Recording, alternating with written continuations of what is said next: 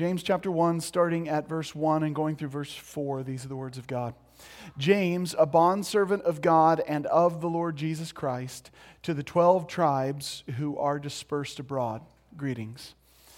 Consider it all joy, my brethren, when you encounter various trials, knowing that the testing of your faith produces endurance.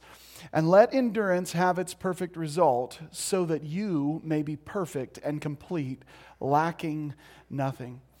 James is an interesting book with respect to organization, at least for the purposes of any kind of cogent outline. It's kind of challenging to create. James frequently shifts his train of thought or the issues that he's addressing from one to another rather quickly. It's actually reminiscent in many ways of the Proverbs and wisdom literature at large. And that has led many scholars to conclude that James is kind of the New Testament wisdom literature. It's just an interesting book. There are some normal features to this book. There is an opening to the book. There is a body to the book, but there is no conclusion to the book, which leads all kinds of speculation. James just kind of abruptly ends by saying, "Turn people away from sin, and you save them." Okay, and then it's just over. But it's really the body of the book that is the complicated piece to organize.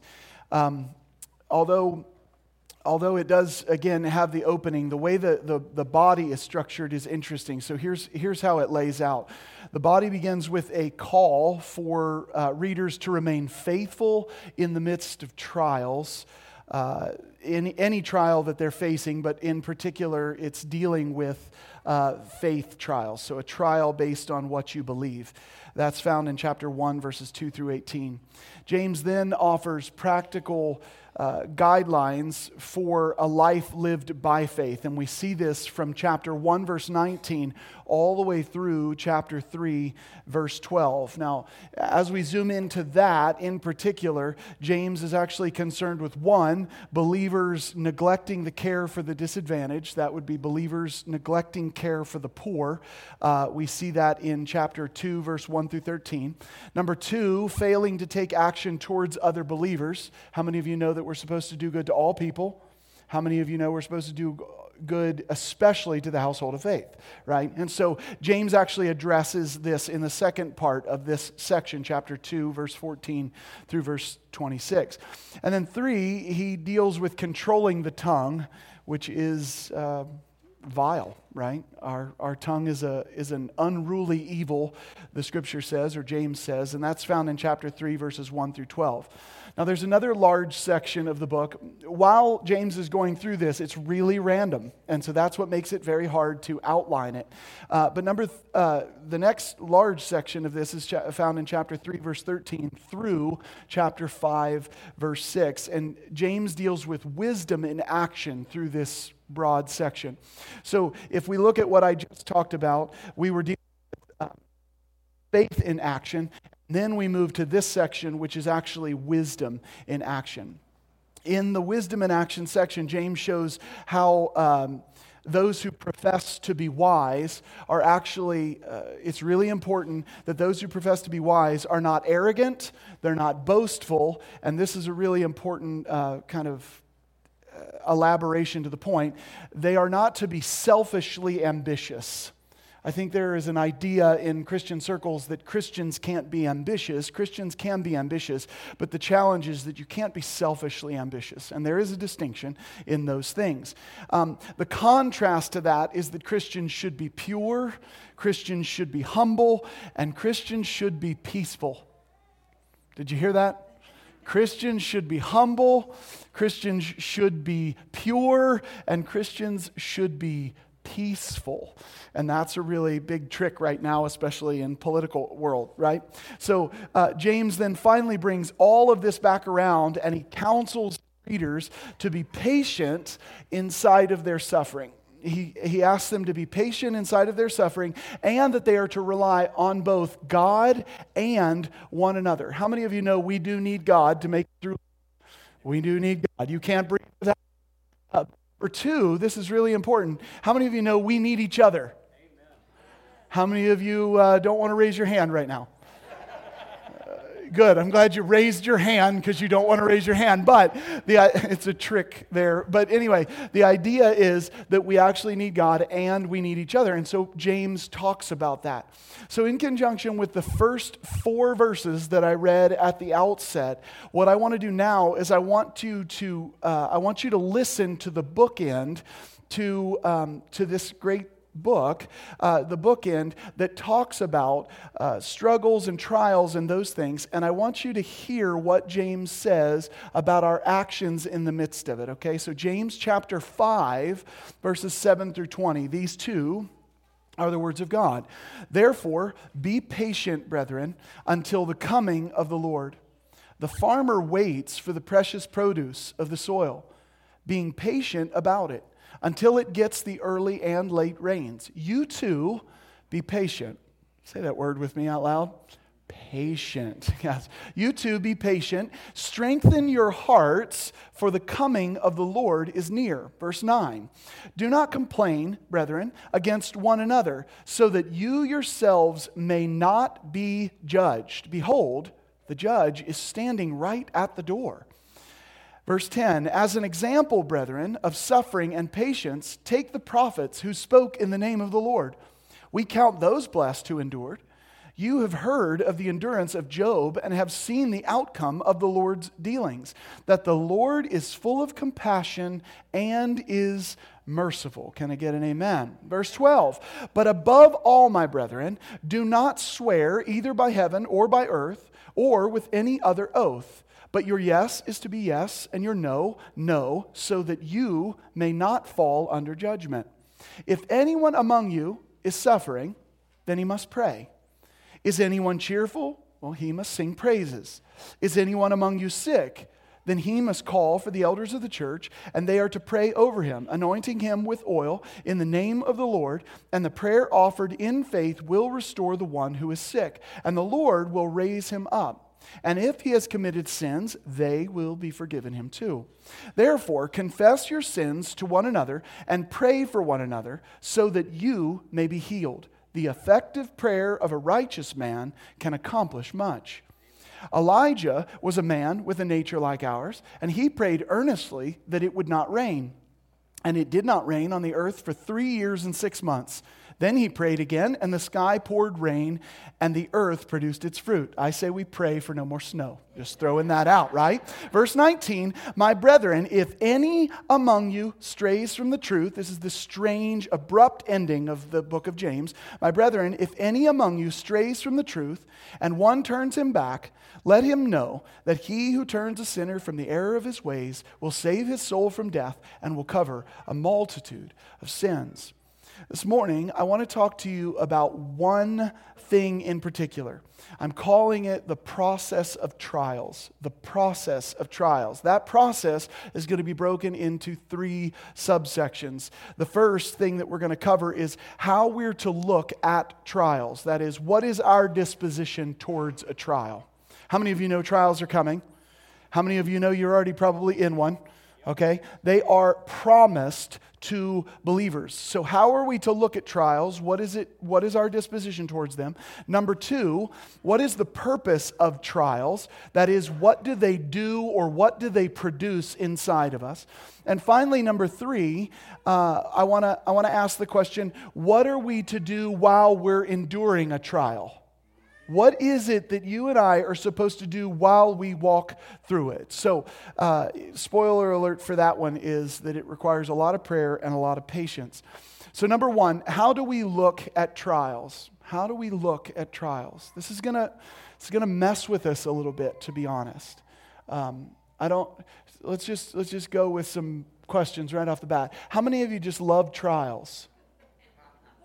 Mark is lying to me right now, and Emmy followed suit, so that was just amazing. I love it. Okay, I do too. No, okay, so none of us love trials, that's right? Okay, none of us love trials. What would you say if I told you that you need to start loving them? Because that's what I'm about to tell you.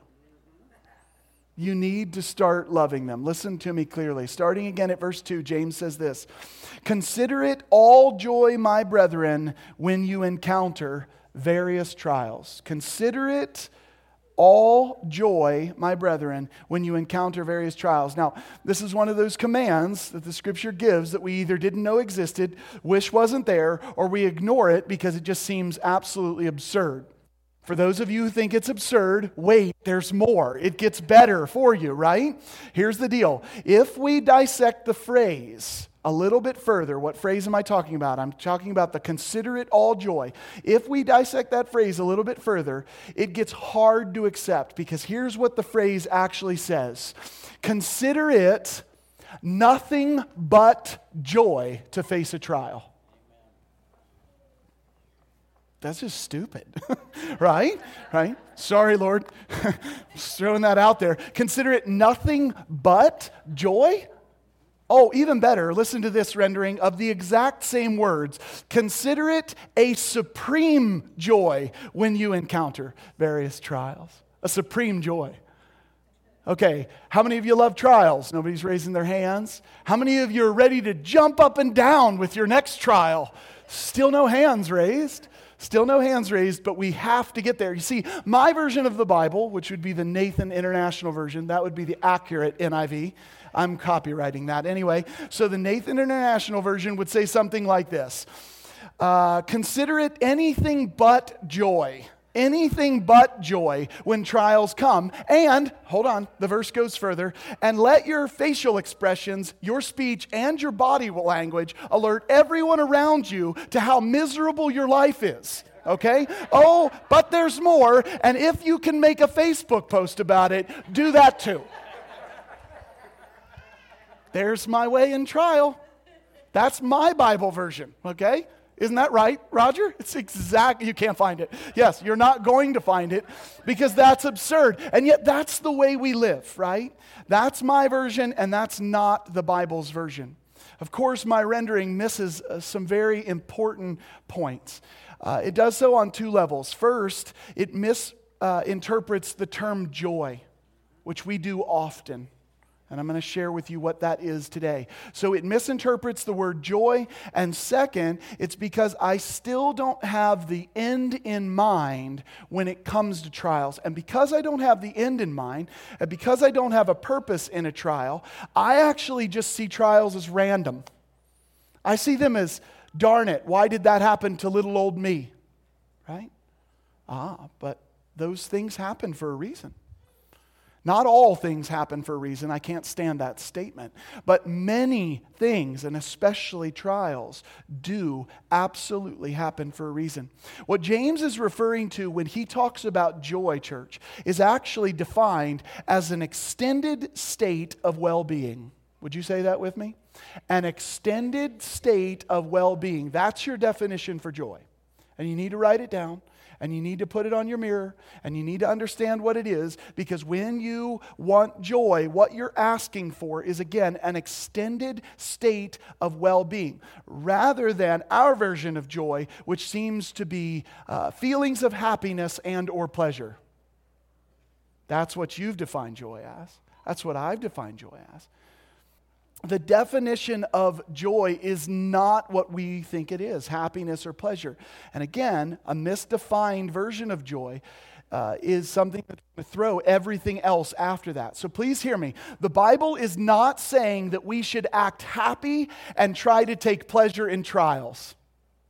That's really important for you to know. You're not to actually just smile and go, oh boy, I love it. Oh boy, I love it. That's not what I'm suggesting at all. This would make no sense. Why? Because happiness and pleasure are not the same thing as joy.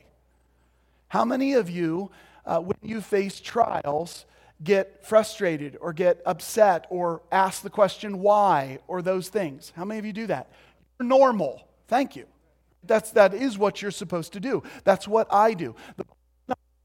Anything other than that. It's actually suggesting something different. So think about this. How would the Bible not be contradicting itself when on one hand it tells us that Jesus' sweat had become like drops of blood, notice this, The Bible says like drops of blood. It doesn't say blood. So it was like drops of blood due to anguish on the Mount of Olives. You can read that for yourself in Luke 22:44.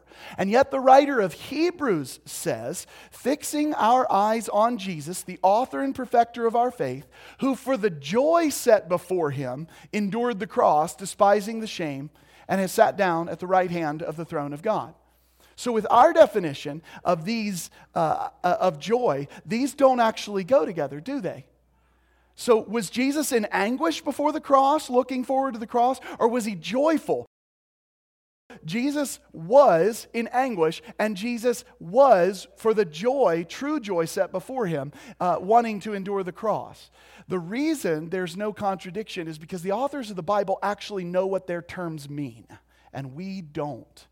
The writer of Hebrews is telling us that for the extended state of well-being, set before Jesus, he actually went through everything that the cross brought to him. Not because Jesus just enjoyed crucifixion or it made him happy. So what's the extended state of well-being that Jesus endured the cross for? Well, believe it or not, it's actually my ability and your ability to endure through trials. Wait a second, Nathan. I thought Jesus endured the cross for salvation. I thought he endured the cross for eternity. Those things are implied in the Bible. But Hebrews tells us specifically why he did it right after it says that he endured the cross and its shame. Look at what verse 3 of Hebrews 12 says. For consider him who has endured such hostility by sinners against himself, so that, purpose statement follows, the reason why he faced this shame and this pain was for this purpose, so that you will not grow weary and lose heart. Well, guess what, church? You don't grow weary in the great by and by. You don't lose heart in eternity. These are issues that are only for now. So why did Jesus go to the cross? Why did he endure its shame? Why did he have joy inside of that? Because he knew that through his example and what he would give to us, we would finally be empowered to be able to endure and face trial like him ourselves. It's clear that our most extended state of well-being will be eternity with our Heavenly Father. But the joy that Jesus had as he endured the cross and its shame was that the power of the Holy Spirit that he would soon pour out on all flesh, because he sat at the right hand of the Father, that through that Spirit he would give us a greater power to endure every trial in this life, no matter what, and that we don't have to lose heart.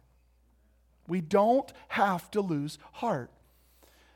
We lose heart, though, church, because we don't get the truth of what God is saying. We're not paying attention to what the Bible is actually saying. Or we do this. We read a lot of commentaries on a lot of people's opinions, and we don't go back to what the words on the page say. I say this all the time. How many of you have a Bible with a commentary in it? Usually it's a Bible with a black line at the bottom, and then there's some verbiage at the bottom to help you walk through things. How many of you have Bibles like that? Yeah. Everything above the black line is inspired, and everything below the black line is an opinion. Just remember it, right? Everything above the black line is inspired. Everything below the black line is an opinion, and therefore needs to always be scrutinized. Doesn't matter how much you trust the person that you bought the Bible of, with their signature on it, which I still don't get. How do Christians do that, right? So you have to make sure that you trust the words on the page. Hebrews 12, 1 and 2 is followed by Hebrews 12, 3, and it tells us why specifically Jesus endured the cross. So how are we to look at trial? The same exact way Jesus did, church. We're to look at trial the same way Jesus did, with eyes wide open to the pain and to the frustration and even sometimes to the shame that we'll endure when we face it. Jesus wasn't confused. He wasn't lost on this, right? But, and this is a big but, because the trials we're talking about have to do with our faith, there is always an extended state of well-being that we are looking forward to. If the trial has to do with your faith, there's always a joy at the end. There's always a joy at the end. I say this all the time. God is more concerned with your holiness than He is with your happiness. Some of you are paying attention, right? He's more concerned with your holiness than He is with your happiness. And when you're going through this pushing for holiness and pushing for what God says is right, the beautiful truth is there's joy at the end of it. I think about Paul and Silas in prison when I'm going through these kinds of things, singing and praising God while in prison. How many of you love that story? Like, that's just not going to be me. I don't get what's going on there, right? Does a story like Paul and Silas singing in prison mean that they were happy about being put in jail for their faith? No, it doesn't mean they were happy about being put in jail for their faith. At another point, Paul actually appeals to his Roman citizenship to get away from a painful beating for his faith. Nobody loves that. You're not supposed to love it. Nobody said you should love it. But if you read joy wrong, you're going to think that's what it says. That's not what it's saying, right? So, Paul and Silas are singing and they're praising God because they have an extended state of well-being, aka joy, and they know what it looks like. That is that they belong to a greater kingdom. Amen? That's the kind of joy that we're supposed to have. And we can do that through all trials. That's our disposition towards trial and towards pain. This is also why James tells us to consider the prophets and to consider Job in James 5:10 through 11. I just read that. This is a truth that we need to hear, church. The level of trial we may face, brace yourself, the level of trial that we may face could be on par with Job, and it could be on par with the prophets. And by the way, they killed the prophets. But even through that, we're to consider it a supreme joy. Okay, show of hands. How many of you are looking forward to that next trial? Still haven't convinced you, have I? Sam's ready. Sam's ready. You got to hear this. It was amazing. So the Tootsie Roll Pop, Tootsie Roll Sucker, the commercial was always, how many licks does it take to get to the center of a Tootsie Roll? Tootsie Pop or whatever it was. Sam says to me this morning, she goes, I know exactly how long it takes to get through one sucker. I said, how long? She goes, 3/4 of your sermon. I'm not joking. I don't even know where this kid comes up with this stuff. She said, so is it going to be a short sermon? I said, get 2 suckers. Anyway, so here's a side note. Trials are not the same as temptation. Do you hear me? Trials are not the same as temptation. The reason that I have to say this is because although God cannot be tempted and God does not tempt, James 1:13, God absolutely does send trials our way. It's fascinating to me that Christians are shocked when they face trials. Peter's going to say this just in a little bit. We're going to read a passage where he says, don't be shocked by this fiery ordeal that you're dealing with. It's crazy to me that Christians are shocked by this, probably because all they've ever heard is a prosperity gospel message that says if you give your life to Jesus, everything will go well. That's just stupid. That doesn't happen, right? So people are shocked at the trial, but then it astounds me that Christians are even more shocked when they learn that God might have actually purposed the trial or sent the trial.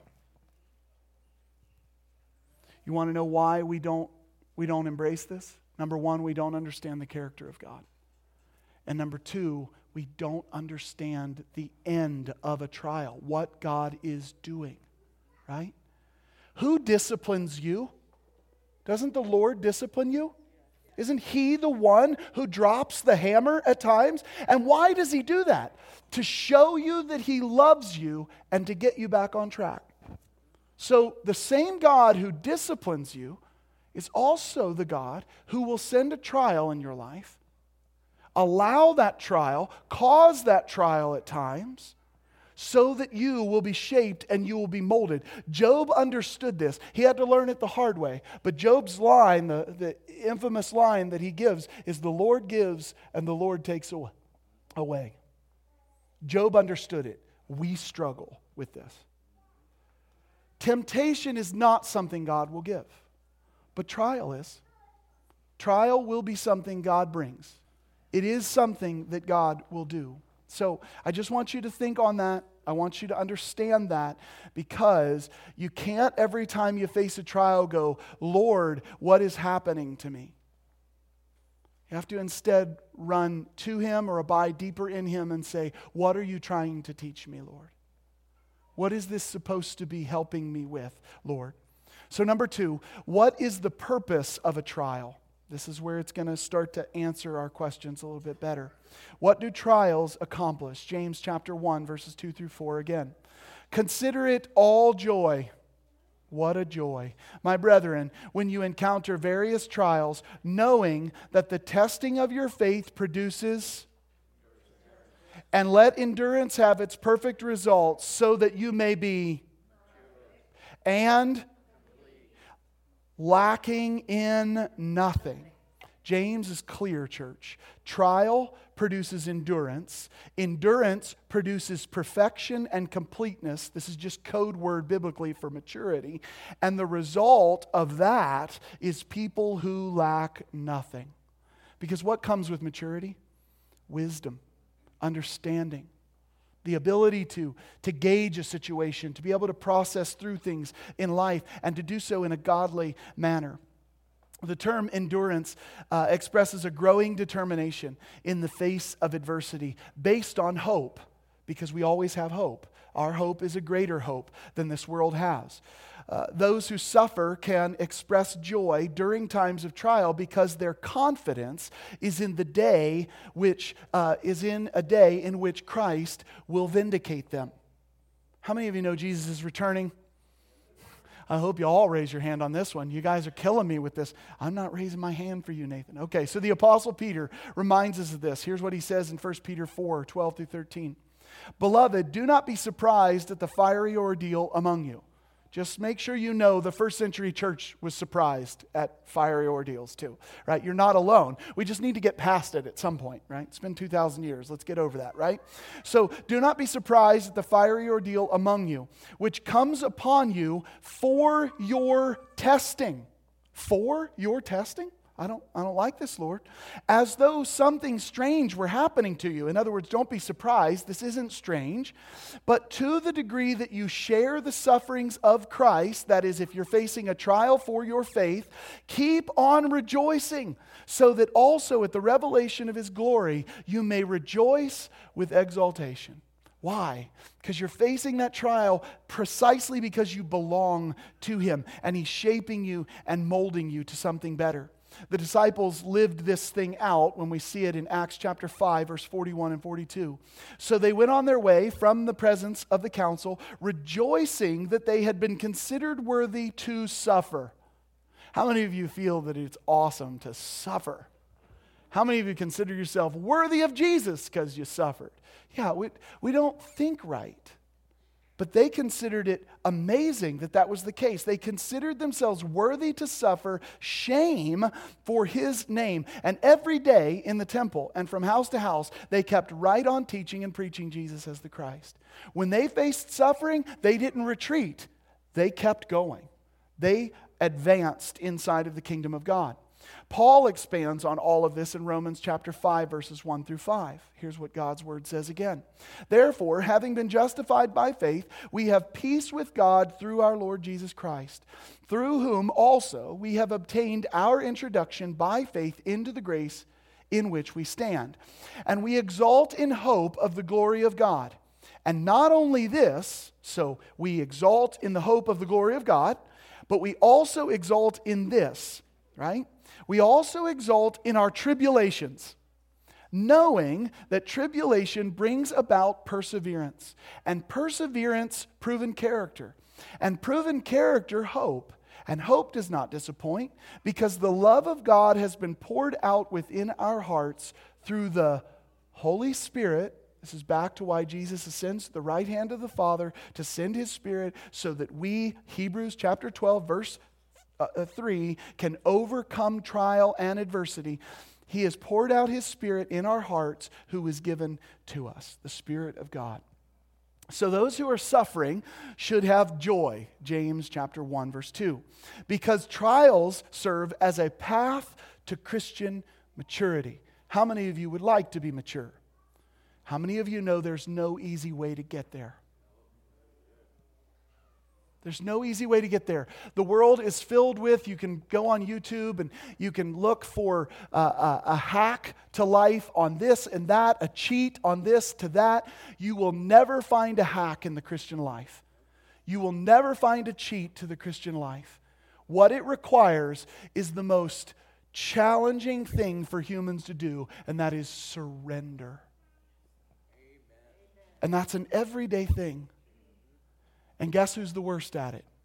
I am. I don't know how to surrender. Not the way God calls me to. Not the way I ought to.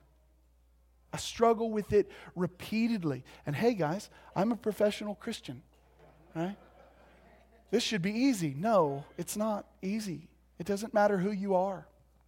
So complete and mature individuals are to show integrity and single-minded devotion to God. They're characterized by godliness. So how many of you want to lack nothing? The answer is most of us would say yes to this. Well, it takes maturity. Maturity takes endurance. Endurance requires trial. There's no easy way out of this. There's no easy way through this. Number 3, what do we do inside of our trials? Now, I'm just going to get extremely candid with you and practical here. This is where the rubber meets the road in many ways for me. Okay, so first of all, how should you look at a trial? You should look at it with great joy because it's producing something in you. Okay, what do you do in? What does that trial produce? Maturity. It produces a godly life. So number 3, while maturity is being produced, what is it that we're supposed to do?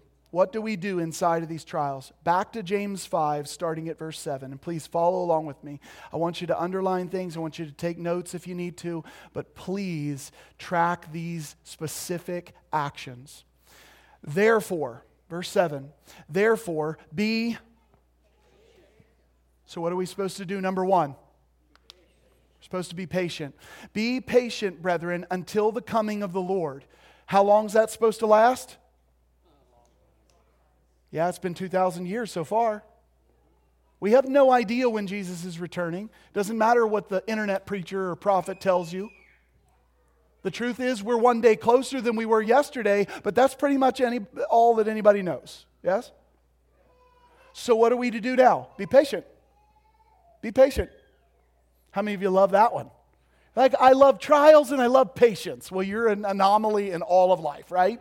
Therefore, be patient, brethren, until the coming of the Lord. The farmer waits for the precious produce of the soil, being patient about it until it gets the early and late rains. And that's all prophetic talk for the earlier and latter rain, right? You too, be patient. Strengthen your hearts, for the coming of the Lord is near. How long ago was James written? Somewhere before 62 AD. So that'll tell you something, right? Okay, so step 1 that we're supposed to do in trials, in these hard times while we are growing in maturity, is be patient. Number 2, verse 9. Do not complain, brethren, against one another, so that you yourselves may not be judged. Behold, the judge is standing right at the door. How many of you know that when you go through trial, the natural tendency that you have is to start complaining and bickering and fighting? Husbands and wives, can I talk to you for a second? Right? How many of you know that when money issues hit, how many of you know that when life gets hard, the first tendency you have is to start fighting with each other and taking it out on each other? I need some amens right now because you guys are all lying to me, okay? Okay, so this is trying. This is what happens. In the Christian life, it's worse. In the Christian life, what happens, and this is why James later goes on to watch your tongue, because in the Christian life, what we do is we complain against our brothers and sisters. And you know how this presents itself inside of the church? It presents itself like this. Well, you know, pastor, sometimes he's just hard to deal with. Thanks for complaining about me. I don't need your help convincing people that I'm horrible, right? I don't need any help in this. But our complaining against each other does not help us in our movement towards unity, does it? No, it actually does the opposite. And so what we do is we just gripe and complain. Did you hear what so-and-so did? Do you believe that that's the way they treat their family? Do you believe that that's what they think about theology? Do you believe that they believe that? Welcome to the Christian world of today. All we do is gripe and complain. Here's what we're supposed to be doing, though, guys. We're supposed to be enduring trial. Why? Because it's actually joyful. And it's joyful because of the hope that it produces. The hope that it produces is maturity and godliness. The reason why we should want all of these things is because we want to look more like our King. In the meantime, we actually derail our progress because instead of embracing it and growing and maturing, we just start complaining and bickering and fighting with each other. And then everybody in the world looks on us and goes, you guys just look stupid, right? You look like everybody else. Yeah, it's true. So step 1 in trial, patience. Step 2, stop complaining about each other. This was my definition, or this was the definition of gossip I was given a long time ago. If you are talking to somebody who is neither part of the problem nor the solution, you're gossiping. Amen. Yippee, right? If you're talking to somebody who's neither part of the problem nor the solution, you're gossiping. And most likely, you're also complaining about them. Okay? So knock it off. Doesn't matter what they're doing. Love them. Love believes all things, right? I think that's what we ought to do. Amen? Yes, that's what we ought to do, okay?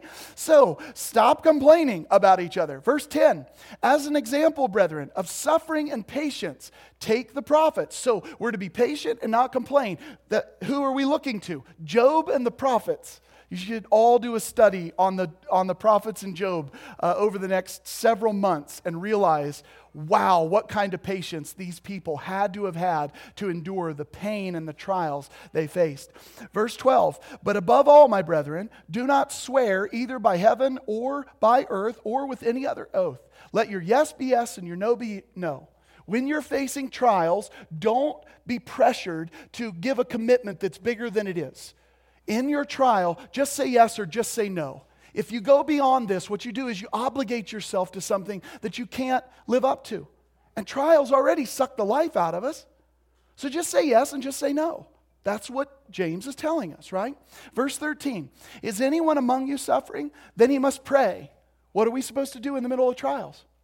Pray. How many of you believe that that is the worst spiritual discipline you have? It's definitely my worst spiritual discipline. And yet, all of my trials, what do? I run to Jesus all of a sudden. I should be running to Him all the time. But in trial, I need to be running to Him and I need to be saying, Lord, I need you to tell me what you're teaching me, not please get me out of this. Amen? Okay, so he says, if any one of you is suffering, he must pray. Is anyone cheerful? He's to sing praises. Paul and Silas. They're in jail. They're suffering. It's a trial. But what are they doing? They're singing and they're rejoicing. So I'm going to ask John to lead us every Sunday and say, listen, are you facing a trial? Good. Sing with us. Sing with us. You don't get to come into church and just be like,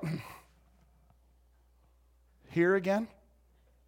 Can we hurry up? Can we hurry up and get this on? How many of you feel that way? Be honest with me. Kim Duffy. I'm teasing you. How many of you feel that way? I feel that way. There's times. Guess what I'm supposed to do? Praise God. Be joyful and sing. Because there's much that I have to be cheerful for. Verse 14, we're going to wrap it up. Verse 14, is anyone among you sick? Then he must call for the elders of the church, and they are to pray over him, anointing him with oil in the name of the Lord. And the prayer offered in faith will restore the one who is sick, and the Lord will raise him up. And if he has committed sins, they will be forgiven him. So, do we need each other? It's amazing. Call for the elders of the church. I can't tell you how many people I know believe that passage of Scripture, probably more than they believe anything else in Scripture. Anointing with oil, prayer of faith will heal the sick, and they hate the fact that you have to call for the elders of the church. You either have to take the Bible or you have to leave it, okay? You don't get to pick and choose, right? So it's amazing what is happening here, but this is what we're called to. You're facing trial, run to God and run to his people. Run to God and run to his people. And he gives us a blueprint for it. Verse 16. Therefore, confess your sins to one another and pray for one another so that you may be healed. The effective prayer of a righteous man can accomplish much. What else are we supposed to do in trials? Confess our sins. Why? Because when the heat gets turned up, you are even more likely to be an idiot. Right? Come on. That's King James there or something. Anyway, so, right? Thou idioteth. Right? Okay, so there's something in there about that. We're more prone to being an idiot. We need to confess our sins. We are more likely under pressure to fall short. All of us do it. So confess your sins. It says confess your sins one to another. It doesn't say confess your sins to the priest. It doesn't say confess your sins all to the pastor. Right? You are to confess your sins one to another. Allow each other to hold you accountable. That's what you're supposed to do. And you do all this in the midst of trial. Then verse 17. Elijah was a man with a nature like ours. He prayed earnestly that it would not rain, and it did not rain on the earth 3 years and 6 months. Then he prayed again, and the sky poured with rain. So we already said prayer has to be the case in the midst of trial. But what kind of prayer is this? Faithful prayer. Persistent prayer. How many of you pray once and then give up? I do. I'll be honest. I do. Right? How many of you pray twice and then give up? I'm just going to keep going because I know that it's not as persistent as we like to claim it is. But we're supposed to be persistent in our prayers. Verse 19, my brethren, if any among you strays from the truth and one turns him back, let him know that he who turns a sinner from the error of his ways will save his soul from death and will cover a multitude of sins. Even in the midst of trials, we're supposed to be our brother's keeper. We're supposed to love each other. Amen? We're supposed to care for each other. So, trials are coming, church. Trials are actually a supreme joy. They're a supreme joy because they produce something great. Endurance, which leads to maturity, which leads to us lacking nothing. And in the midst of that lacking nothing, or in the midst of that journey that we're on, we need to be patient. We need to not bicker and fight with each other. We need to watch ourselves, confess our sins, hold each other accountable. We need to love each other.